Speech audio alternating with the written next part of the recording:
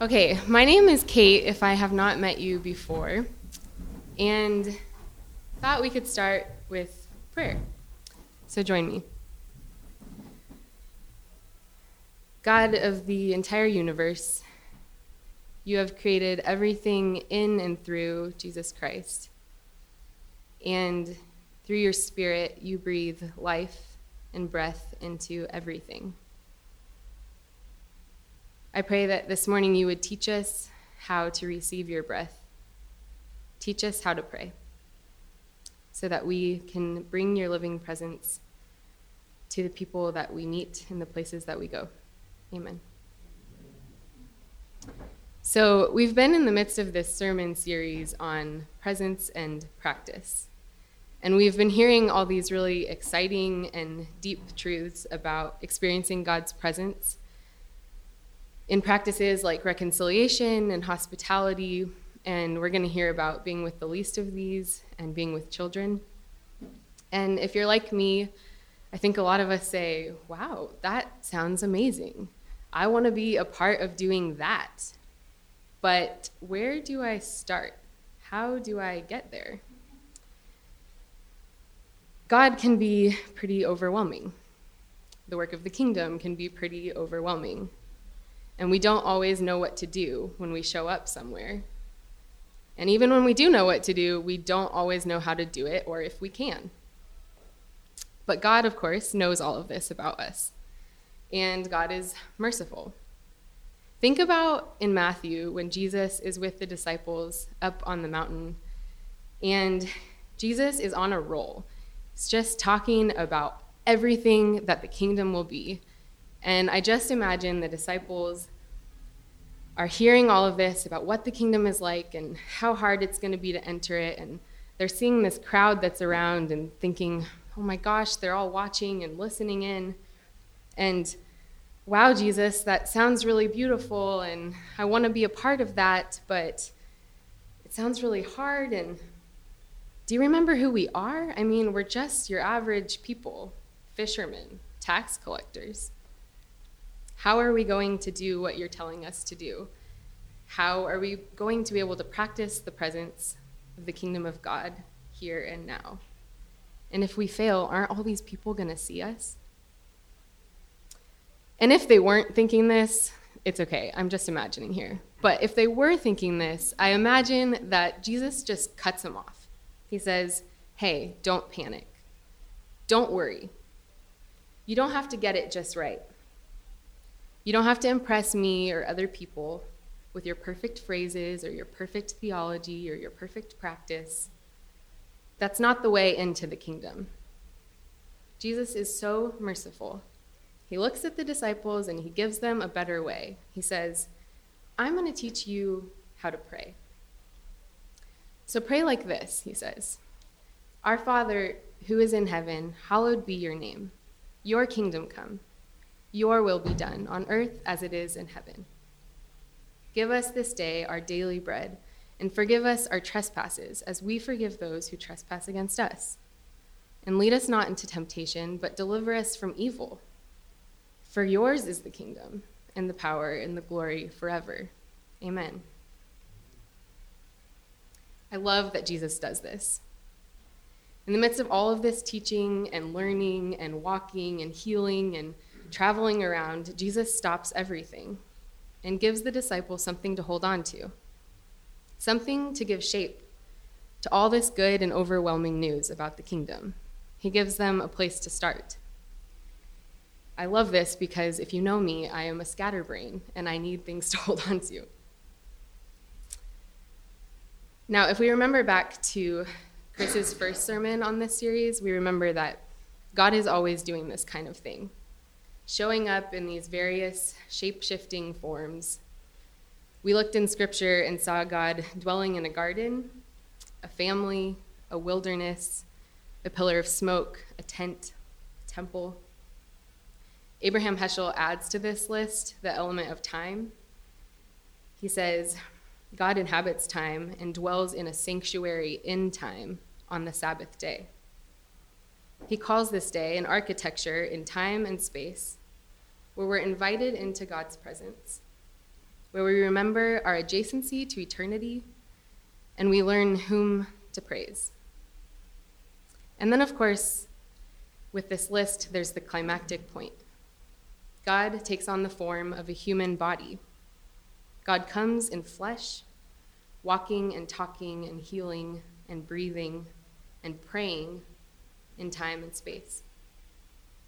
God comes in a shape and reshapes our imagination of who God is, of who we are, and what the kingdom is like. But the disciples did not really get all of this about Jesus. They didn't understand yet. They walked with him and they learned from him, but at this point up on the mountain, they're just still trying to figure out who the heck this guy is. They don't really understand that Jesus is God dwelling in their midst. Robert Capon writes, "The kingdom of God, the ascension insists, does not come about because of what the world does to itself, nor even in any obvious sense because of what God does to the world. Rather, the kingdom already exists in the king himself, and when he ascends, the whole world goes with him." You see, it wasn't until the resurrection and the ascension that people really started to understand that Jesus was God all along. This is why Paul, speaking from a place of immense suffering, tells the Philippians that he's considered everything a loss compared to the surpassing value of knowing Christ Jesus the Lord through his death and through his resurrection. Only because God raised Jesus from the dead and exalted him as Lord over heaven and earth do we see that God is not only in our presence, but that we have been gathered up into God's living presence itself.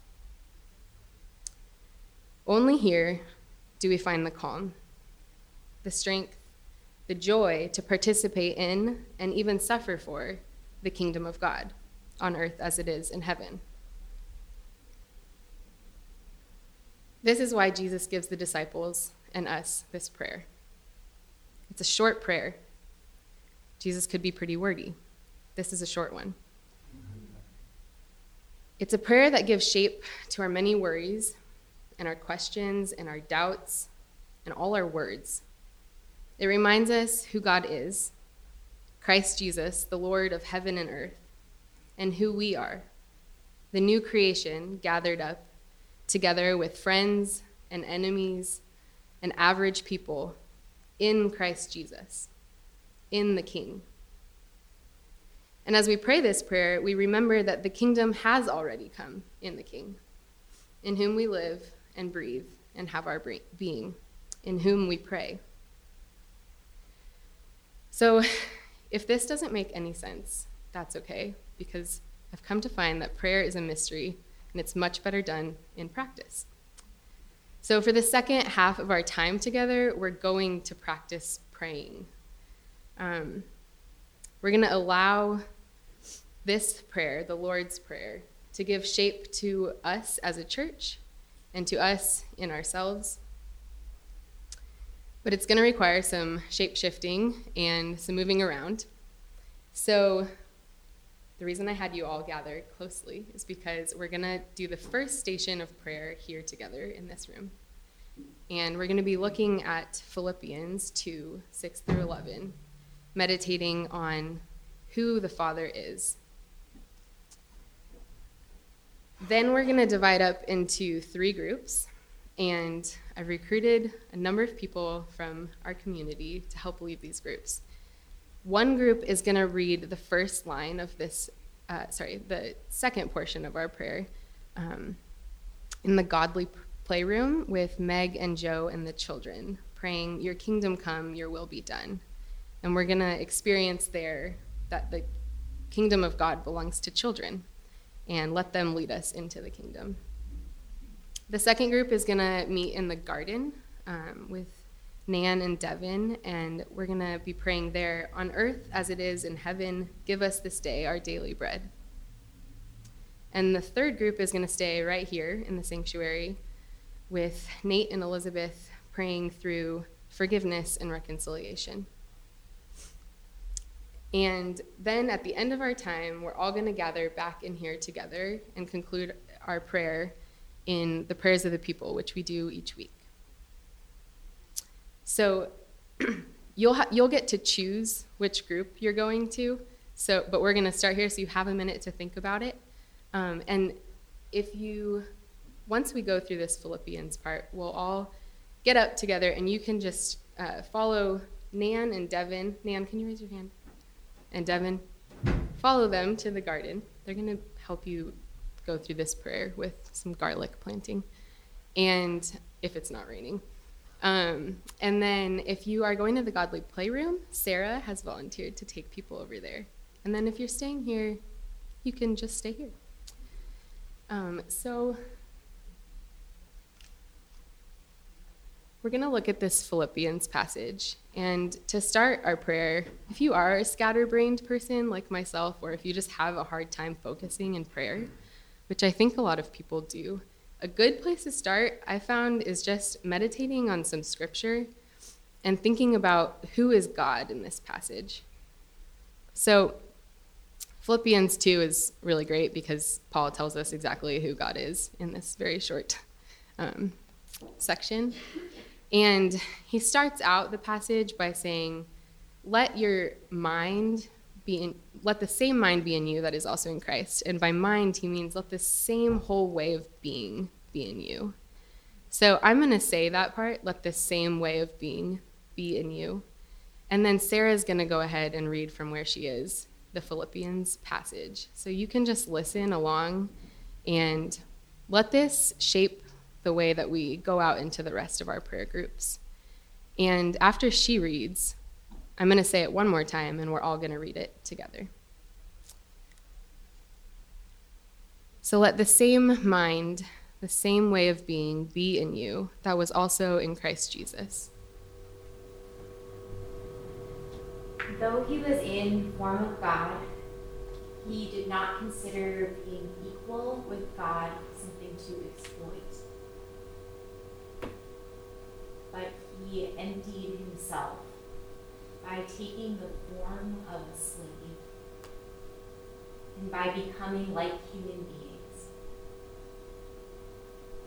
When he found himself in the form of a human, he humbled himself by becoming obedient to the point of death, even death on a cross.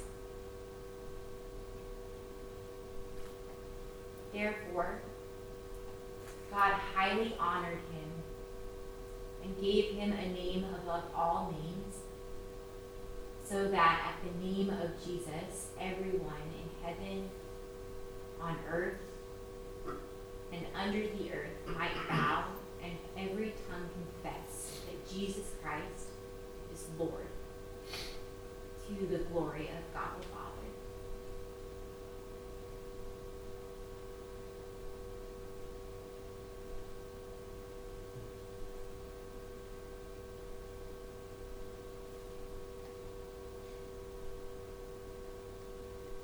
And now we'll pray together.